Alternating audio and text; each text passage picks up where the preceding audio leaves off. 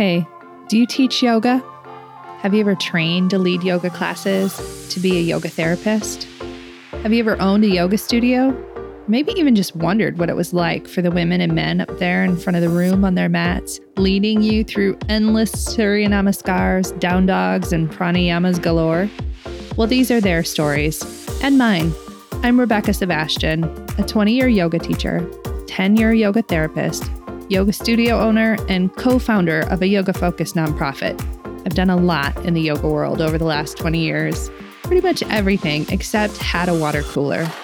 You know, a place to share stories, talk about struggles, successes, and find other people who do the same thing that I do. Welcome to Working in Yoga, a podcast and substitute water cooler for yoga folks to connect and build community, to share our unique profession, our challenges, and our journeys with the world.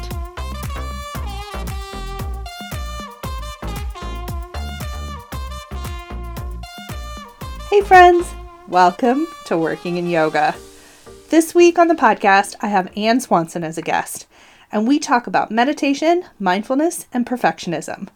Last week, we talked to Dr. Shyam Ranganathan from yogaphilosophy.com, and he talked to us about how we can reason and think our way through our thoughts on perfectionism. This week, Ann takes a bit of a different approach. We start talking about her books and how when you're a writer, there are parameters that are laid out for those who are working within that space, and how we sometimes have to be a little extra creative as we weave all the aspects of yoga into our projects. And sometimes that makes us all a bit nervous. I think we've all felt that kind of pressure as yoga professionals, not just those of us who write. We've all wondered if we were doing yoga teaching right, and lots of us have slid down the path of inquiry about if we were good stewards of our yogic tradition. This, I think, goes double for those of us who are people pleasers and want to be the A+ students in the room. Ann and I talk about those things, and as a bonus, she shares several different easy ways to incorporate more meditation into your day, as well as some practices that we do together, and you can join us too. Before we begin, though, go ahead and hit that subscribe button so you don't miss an episode of the podcast. And if you're feeling spicy and love this series, please leave a review so that we can breadcrumb this podcast out for other yoga professionals. Also, I really want to encourage you to subscribe to my newsletter to get more details about the podcast and become part of my new series of suggestions about how yoga pros can more skillfully regulate ourselves. One of the things that has come up so many times in this season and in general on the podcast is how complicated and tricky it is to be a wellness professional when we ourselves feel like we're failing at our own wellness. I have some suggestions to get us back on track without shame or adding to our already too long to-do lists. Find my link to the newsletter in the show notes. And finally, thanks as usual to Sunlight Streams and Sunlight Apothecary, our sponsors for the podcast. We love love season at the Apothecary, and coming in February, we have not one, but two tongue-in-cheek named teas for you to enjoy.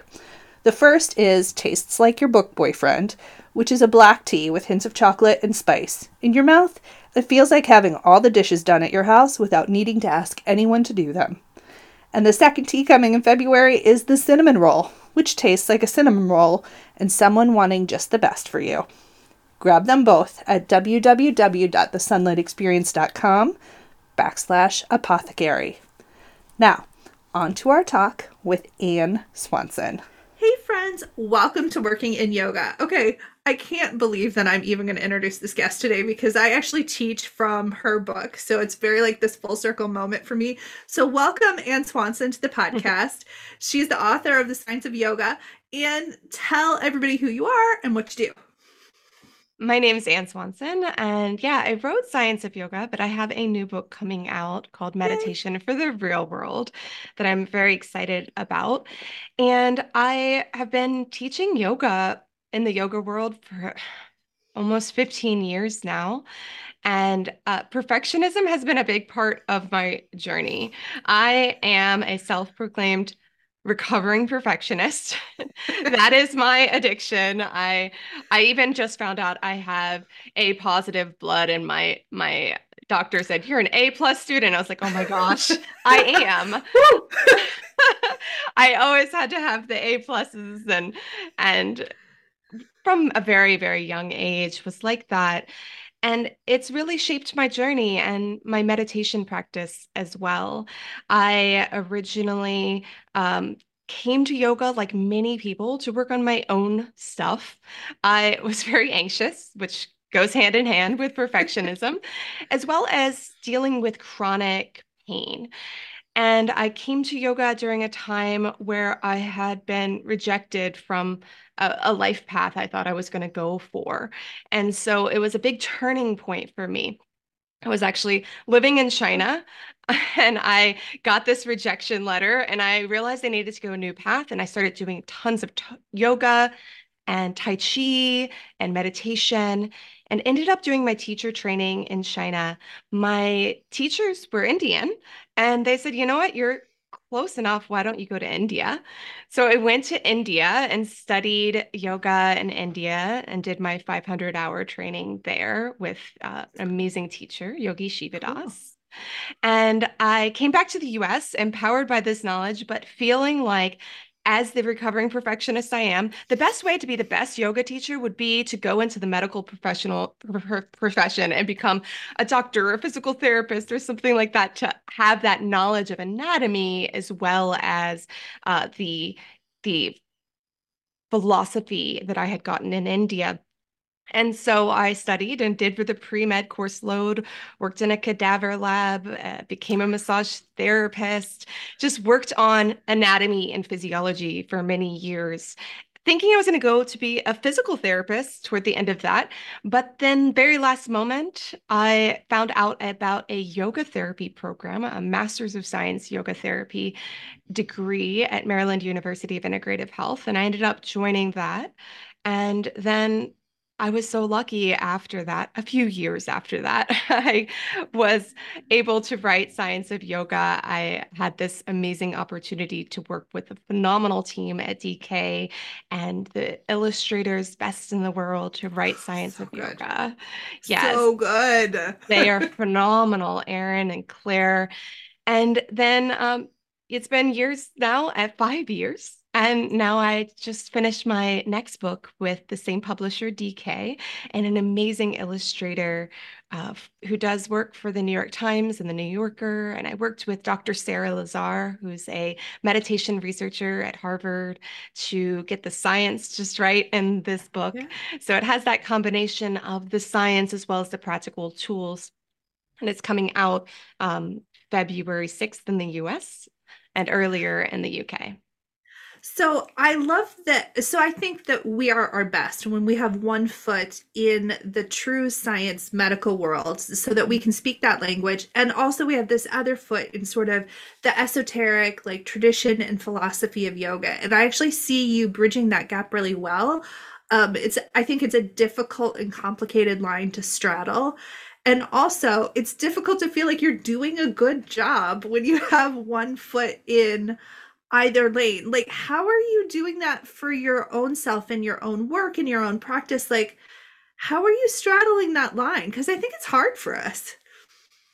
Yeah, it's interesting. I just put out a survey asking people what would they like me to improve in Science of Yoga because we're going to do an updated version. And the feedback I got, the title of the book is Science of Yoga, but some of the feedback was like, add more history of yoga, add Uh-huh. more philosophy, which I actually feel like I added a lot of philosophy considering they Yeah. did not want that. They pushed me away from that and I kept weaving it in, talking about Yeah. samskaras with neuroplasticity and just Love weaving it. in the philosophy. But I got a lot. Add more philosophy. I'm like, I don't know if we understand the assignment. The book is Science of Yoga, and you're gonna get people that are everybody's a critic, right?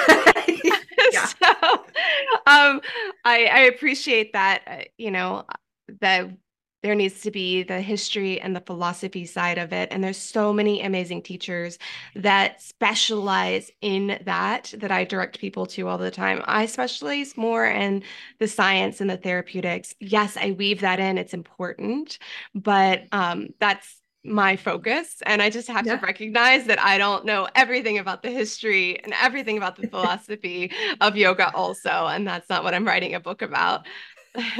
Well, yeah, I mean, there's academic researchers who are doing the history and philosophy side of things.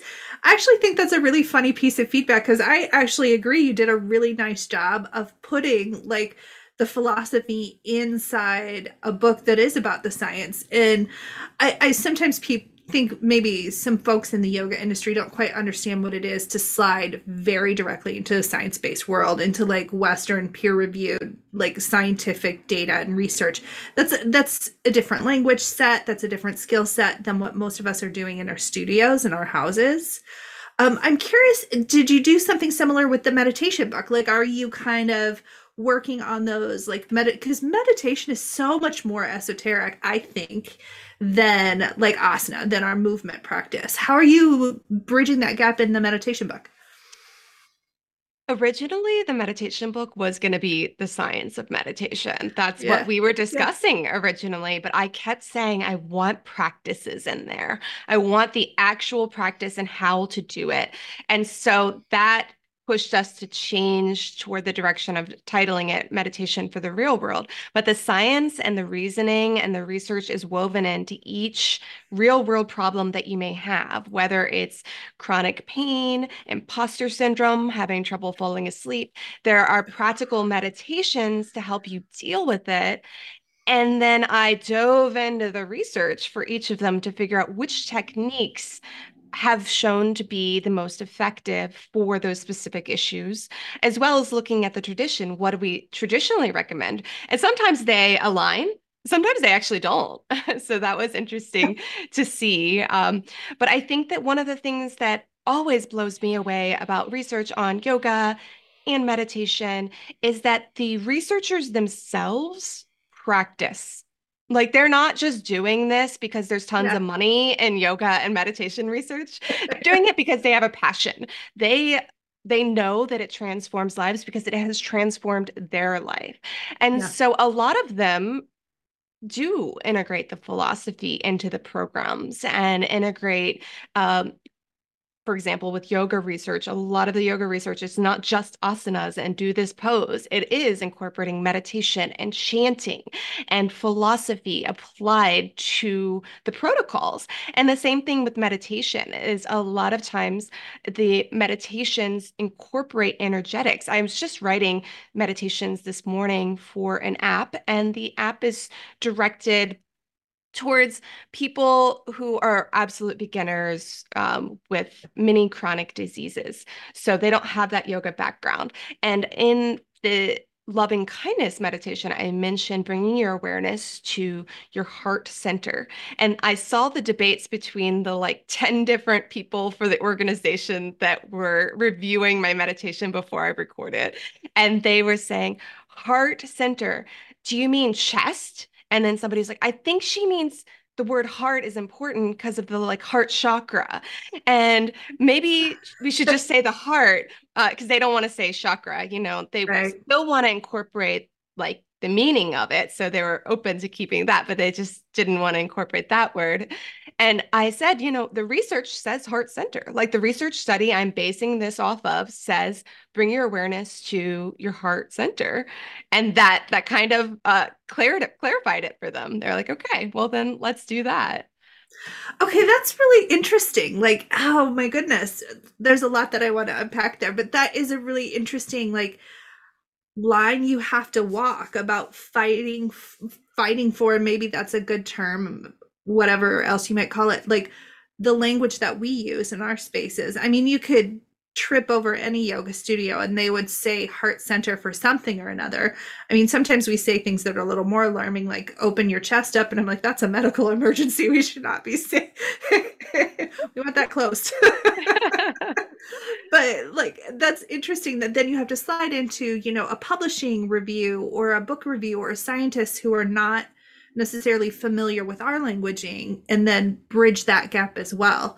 So diving into the perfectionism thing, does that just like trigger everything for you? Because you telling me that story is making me like twitch a little, like how do I get an A on this project? Oh my gosh. I think, the more you work in something like yoga, the more you're going to see that everybody has a different approach and that everyone's a critic. Everyone has their own way of doing it that they think is the best. And so you're not going to please everyone. I think that that's something that I remind myself of all the time.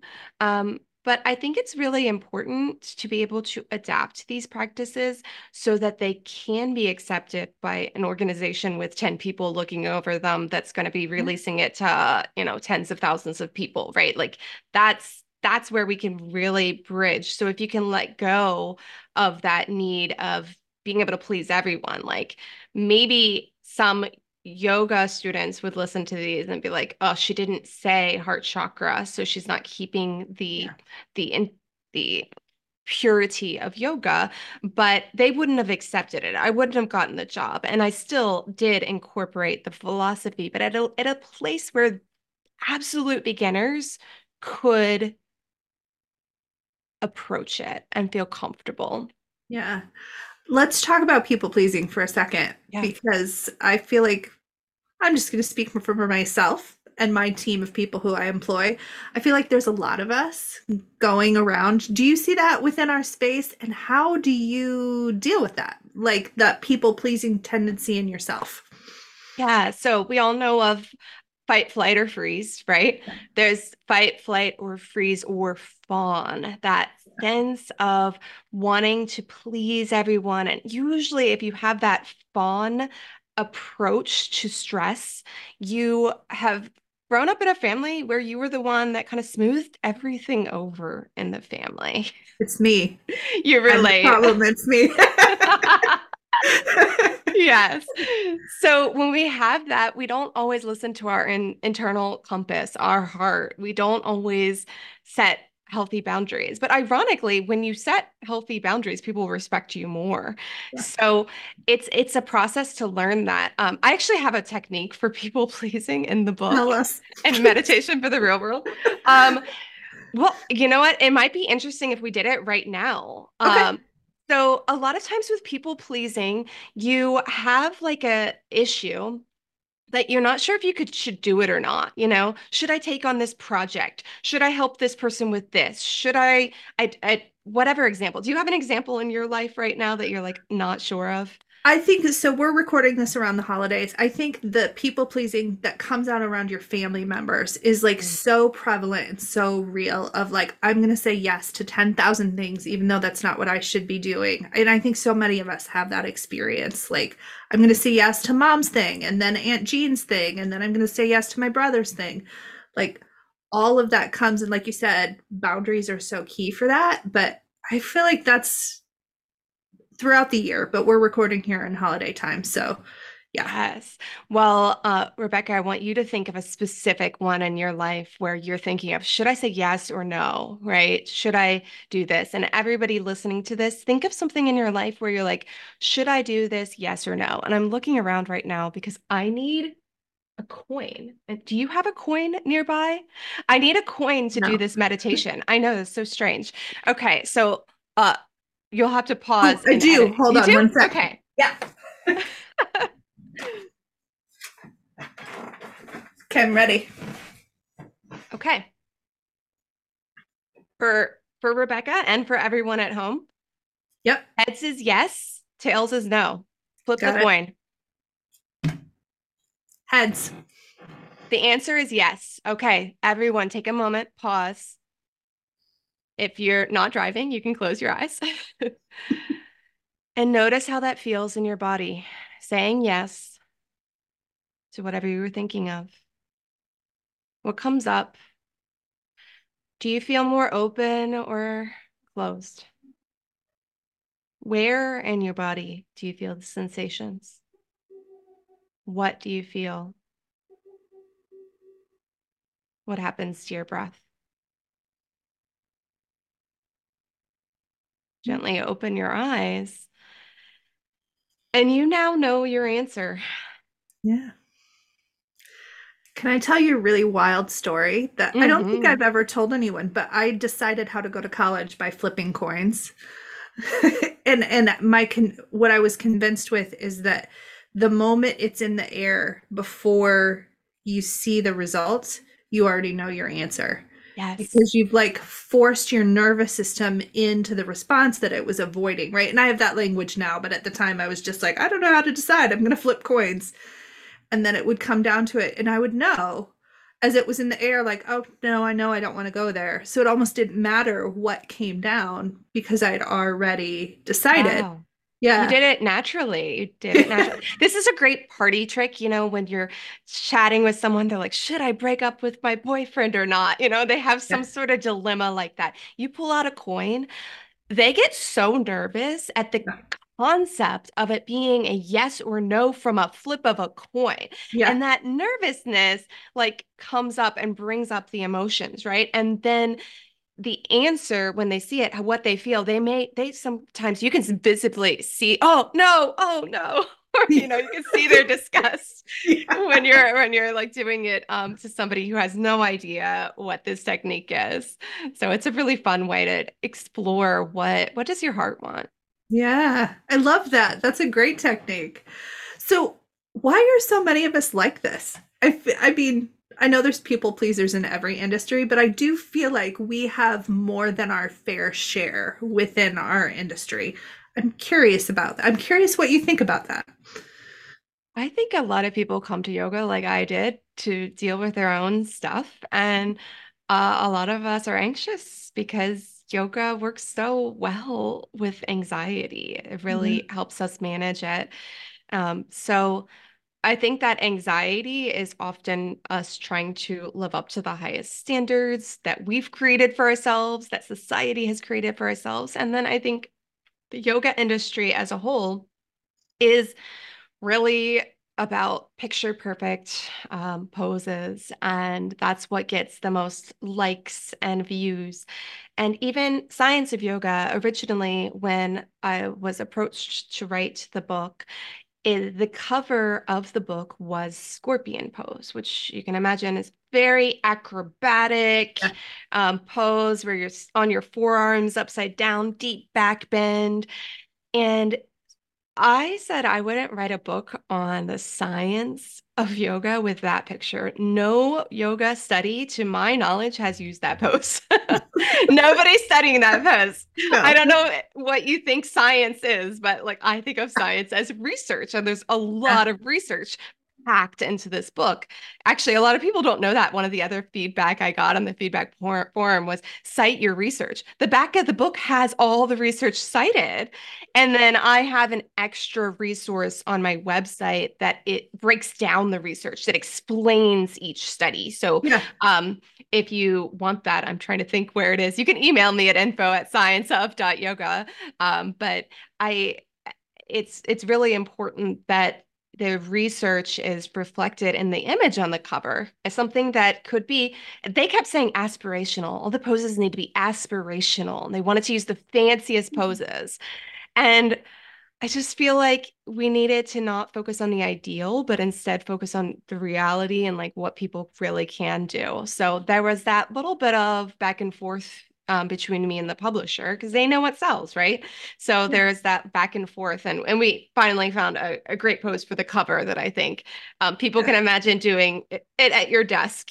Yeah. You don't have to do it upside It's down. Gomu Kasana on the cover, y'all. Yes.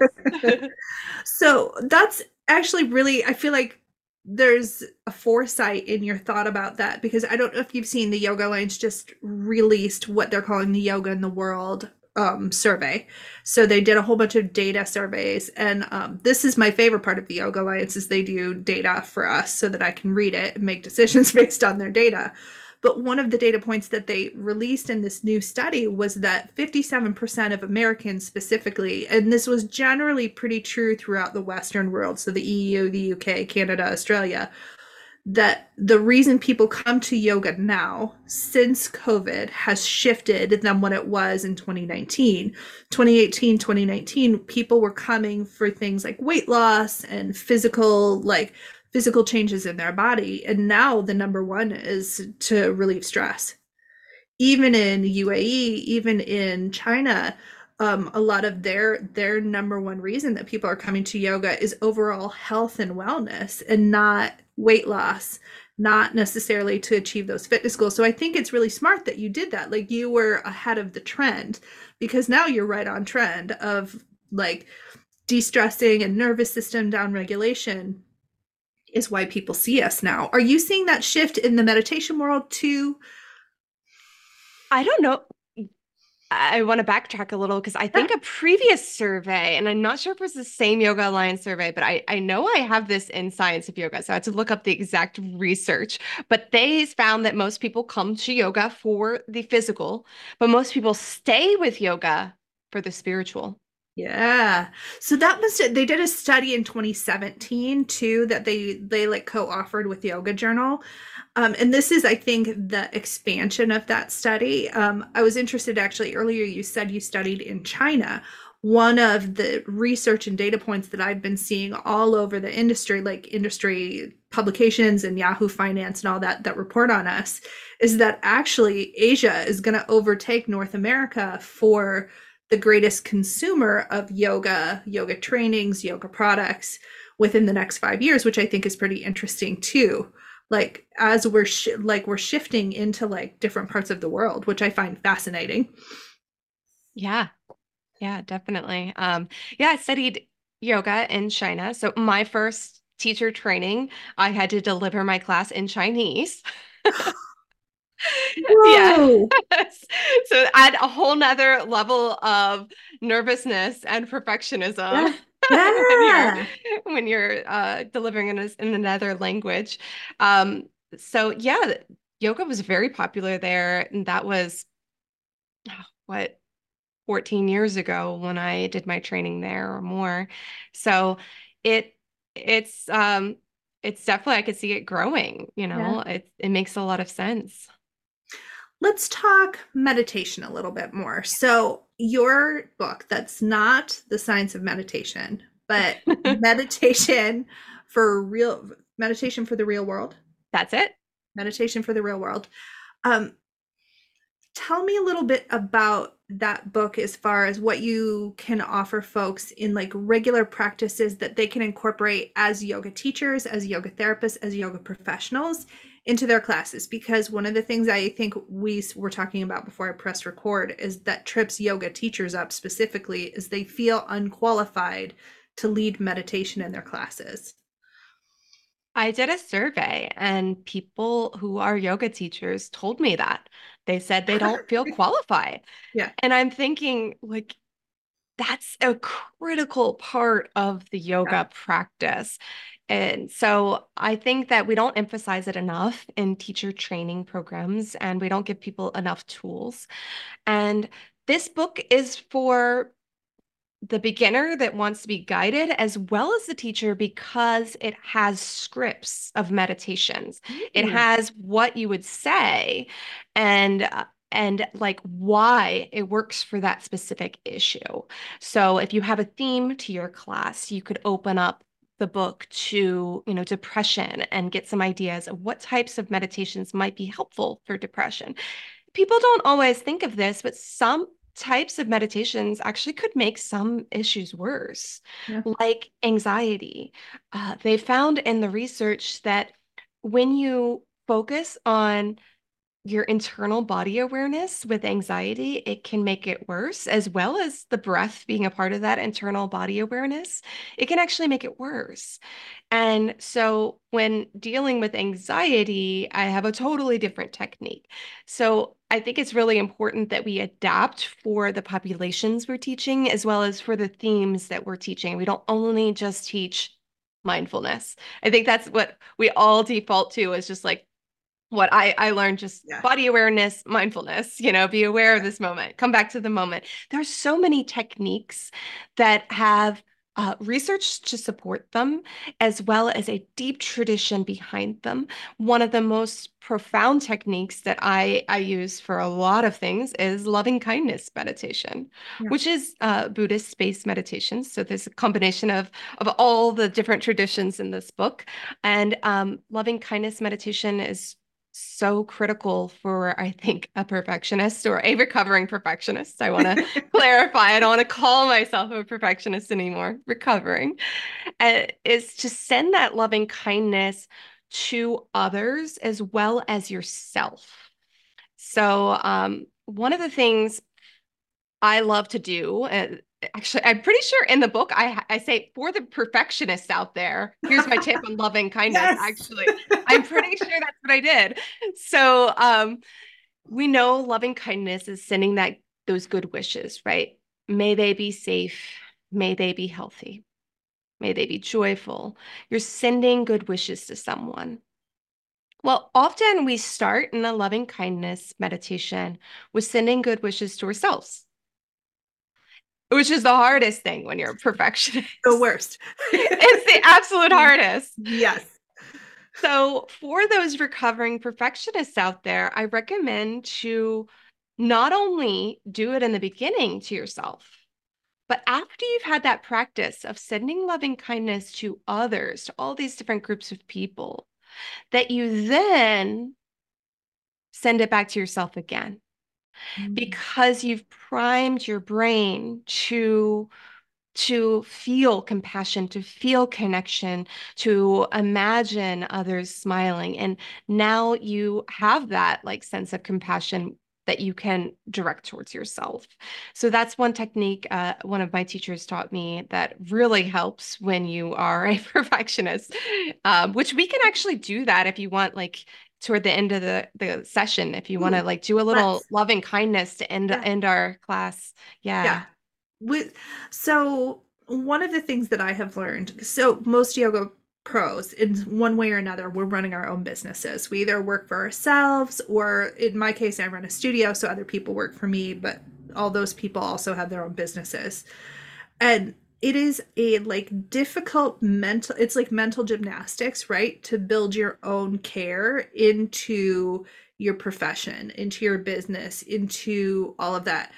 And so I'm famous actually in my area. I'm the only studio that closes down from December 24th to January 1st. And I just shut my entire business down so I can lay down and rest. And I always tell people I have to walk the talk. My job is to tell you all year long that you care for yourself. And then I have to do it for myself. But it is still, I mean, all these years later, Anne, terrifying to make a choice that is for my own benefit. And I feel like that's not an uncommon experience for people. When we start to advocate for ourselves, it becomes terrifying. How do you sort of manage that fear moment? Like you want to send love and kindness to yourself, but then ultimately, when push comes to shove, the action of caring for yourself is just terrifying, I think, for a lot of us. I think that making it convenient to fit into your life rather than it being this extra 20 minutes every morning where I'm going to set aside and I have to do it after my 1 hour yoga practice. It's Yeah. like Yeah. you're setting yourself up for failure if that's what you're going to do every single day. I mean, some of y'all are great at sticking with it. I We support see your you. hashtags out there. But I feel like I do have a 10 minute, at least 10 to whatever I can do every day meditation practice. But the biggest difference is that I like to integrate little 1 minute meditations through the day. So my self-care becomes infused through my day. Simple things. This one didn't make it in the book, so this is Ooh, exclusive content for you. yay. This is what I do every single time I wash my hands, especially in public. So right now, you can even imagine you're washing your hands, feeling the warmth on your skin, rubbing your hands together, that sensory awareness. And instead of singing happy birthday twice, I don't know who came up with that, but like, who are we singing to? It's not it's not a like I know it's beneficial true. practice. So instead of doing that, I inhale for 4 counts and exhale for 6 counts. And I do that 3 times. That would be the exact same amount of time. Yeah. How simple. I love that tip. Simple, easy for those of us who are, because I think there's a tension for those of us where wellness and yoga is our job. We find that our practice for ourselves becomes less for us and more for the people whom we are in service of. So I love this tip, this idea that you don't have to light all the candles. You don't have to roll out the mat, get out every single prop, make this giant like bolster fort so that you can relax. It's just washing your hands. We hopefully are all doing that all the time. Yeah, yeah. And I think that of course, we have all the moments that we can practice our meditation, being present in the shower and really taking a moment to say you're grateful to someone and appreciate people. I think that that gratitude is so, so critical for our practice, is just saying, I'm grateful to you. I appreciate you through your day and taking a moment to truly feel it. Um, reflect on it and exude that light from you. Those are things we do in our meditation practices. We imagine a light growing from us, filling our body. Why don't you do that when you say, I appreciate you. Thank you so much for serving me coffee every day, for your smile that lights up my day. Yeah. Just taking those moments to like infuse it into your life. And I think as a meditation teacher, as we integrate meditations into our classes, one of the things we learn as teachers, or I hope we all learn, is that you shouldn't, when you're teaching asana, that's not your asana practice, right? You don't do the full Yes. asanas and just focus on you doing them to the extreme, right? I usually stand and watch, or I demo and then I come up and watch once they got the hang of it. But with meditation, I actually practice while I teach. As soon as I say, feel your shoulder, guess what I'm doing? I'm Yeah. feeling my shoulder. And it's great because it helps me add the pauses because I get to take a moment to do whatever that activity I just told them to do on myself. So I know how long it takes. So it also helps you with your pacing. So when I guide meditations, whether it's a yoga nidra or just a short meditation at the end of practice, whatever I tell them to do, I actually do it. And I'm living it in that moment as I'm teaching. So before we do our loving kindness meditation, I'm going to ask you a couple tips for the yoga teachers out there specifically who are wanting to add more meditation into their classes. Like, where would you start besides buying your book, which we're all going to do when it comes out February? But before that, like, what small steps can we take to become more comfortable with adding meditation into the classes we're offering our students? I think that it's obvious that we tend to do better with our meditation at the end of class. So, taking time at the end of class, whether you're in Shavasana or seated, both of those count as meditation. As well as I like to give my students tips on how to integrate whatever I just taught them into the real world. Like if we just did a loving kindness meditation, for example, say we do that at the very end of your class, you sit down, you just got out of Shavasana, everybody's relaxed. You do even just a 3-minute loving kindness meditation. Tell them, you know what? There's been a lot of traffic recently. And when you're in traffic and you're feeling stressed, rather than feeling frustration, look at somebody's car, look at them and take a moment, just send them loving kindness. Hmm. Take a moment and just say, may you be safe. May you be healthy. And notice how that changes your mood. So I like to take whatever we practiced and give them a real world tip of how to apply this into their lives. Then they're going to practice that later and they're going to think of you. They're going to come back to class. They're going to see the effects in their life. So I think that that's a really important component is making it real world to them, not just esoteric. Yeah. How did you, in your book, sort of guide people out of the tendency to think meditation is esoteric? Like, for example, people will come and see me as a yoga therapist and I'll say, I need you to go to the gym for your brain. That's what meditation is. You go to the gym, you do reps for your arms. I want you to do reps for your brain. And that's how I can help you sleep. How did you do that? Because it's real world tactile things, right? That we can say to people. What did you say in your book that sort of encourages people to do that too? So there's several chapters in the book. The first chapter is about the like science of it and what is meditation? What does the science say about it? And really grounding in reality. What is the most cutting edge science and why this is going to help you and how can you do it? Um, and then the book goes into ways to help your mind, ways to help your body. And the last chapter is how to integrate it into your life. So I think that I think people really respond to knowing a little bit of the science, and you don't Yeah. have to be a scientist. You don't have to explain it and know everything at the highest level, but to be able to communicate the benefits of why this is going to help. I think that that can be really helpful for students to come back because they're like, wow, this is going to help me long term with my brain health, with my immunity, with my chronic pain, with my anxiety, whatever their issue may be, which we all have these issues. Yeah. Okay. Let's do our loving kindness meditation and then we'll slide into how people can find you. Absolutely. So whether you are actually doing something or you have a moment where you can sit down and close your eyes, either way, this works. So take a moment and settle, noticing your breath. Mhm. Repeating these words to yourself as you imagine yourself glowing a light from your heart center, as you imagine yourself smiling and at ease. May I be safe.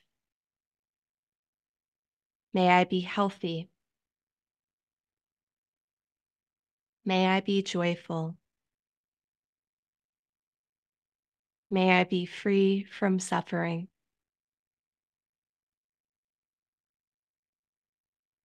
May I be at ease. And now we'll do this for a stranger. Let's start with a stranger today. Think of someone maybe you don't know that well, maybe the person that served you coffee, somebody standing in front of you in line, or somebody in traffic, and visualize them glowing, smiling. May they be safe. May they be healthy.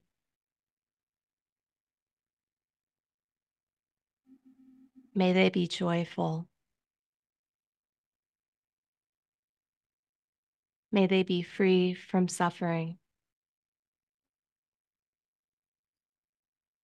May they be at ease.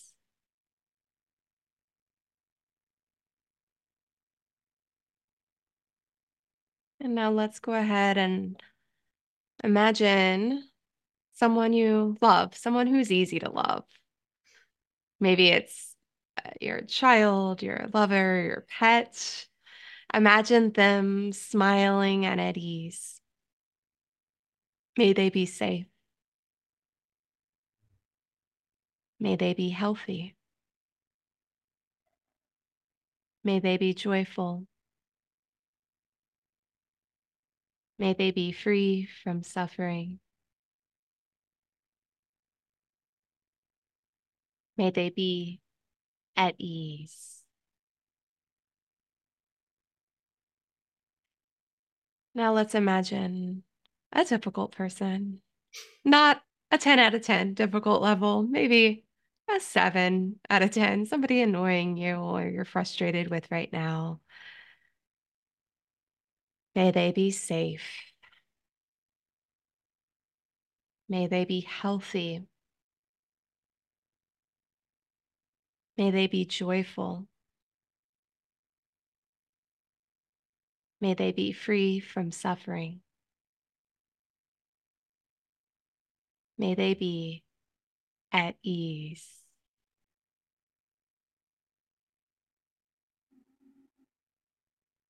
And the last one before we return to ourselves is visualizing all beings. And throughout history, throughout the world, throughout the universe, may they be safe. May they be healthy. May they be joyful. May they be free from suffering. May they be at ease. Very last, ourselves. Once again, you might notice it feels a little different now that you've practiced. Sending yourself loving kindness. May I be safe. May I be healthy. May I be joyful. May I be free from suffering. May I be at ease. Feeling that ease wash over you. And bringing this sense with you, this kindness for others and self, with you for the rest of your day, evening. And tell everyone where to find you. Well, definitely head to meditationfortherealworld.com. I have pre-order bonuses on there, including if you get this after it's come out, but ideally, pre-orders mean a lot to a writer, an artist. So meditationfortherealworld.com, and you'll get audio meditations, actually an album I'm working on of meditation music that specifically changes your brain waves you can use in your teaching also. So definitely head there. And if you have any questions for me, you can always just email me at info@scienceof.yoga. Thank you so much for joining us today, having this conversation about all of our internal perfectionists that we're recovering from. I really loved having you. Thank you so much. Thank you. Appreciate you. Thank you so much for joining me on the podcast, Anne. Y'all, we have so many amazing books coming out in our industry in the next 6 months. I cannot even begin to contain my excitement as a dedicated reader. Go pre-order Anne's book from the show notes. Now, here are our key takeaways. First, when we have been the person in our family or community that soothes everything over for everyone else, or the person who gets really high praise in early life environments like school for doing well, it is easy to think that this is the path that we need to stick with as an adult. Being good feels good, it feels safe, and it feels like what you're supposed to do. Instead, consider how messiness and even failure leads to wildly creative experiences and joy over time. I know it feels scary at first, but embrace the mess and see where it leads you. Next, sending loving kindness to yourself when you're a person with perfectionistic tendencies can honestly feel like a joke at first. I remember once when I was training to be a yoga therapist in 2010, one of the teachers leading the asana class we were taking repeated the phrase, "You are safe, you are whole, and you are just where you need to be," over and over again. You know what my brain's thought was when I heard that? Babe, you don't know me. This is one of the things that we often think as perfectionists. Our experience of our failures should always outweigh the softness and kindness that we receive from others. If that's relatable to you, go ahead and re-listen to Anne's guided loving kindness meditation and really take on the idea that you are worthy and whole and deserving of love and kindness, especially from yourself, and just like everyone else. Finally, go flip a coin. Anne suggested this on the podcast, and I have actively practiced a similar version of this meditation for years. Anne tells us to find something that we are struggling to decide on. Take a coin and flip it. Heads is yes, you do it. Tails is no, you don't. Once you get the result, sit with it for a bit and see how that feels in your body. Now, in my experience, it is kind of that force of your nervous system to make a decision that creates a bit of that internal wisdom that we're always wanting to tap into to help guide us through making that choice. Give it a try and let me know what you think. Now, next week on the podcast is an interview with the hilarious Colin Hall, whose handle on Instagram is @ColinYogan, so go ahead and follow him if you don't already. And believe it or not, we actually do make it through this whole podcast without breaking down into too many fits of laughter. I'm going to be honest, I'm proud of us both. What Colin and I are talking about? Well, why we are all so damn serious. I will catch you next week around the water cooler, my friends. And as always, thank you for listening. It is truly humbling to me, and I am so grateful to be able to share all of this amazing content with you.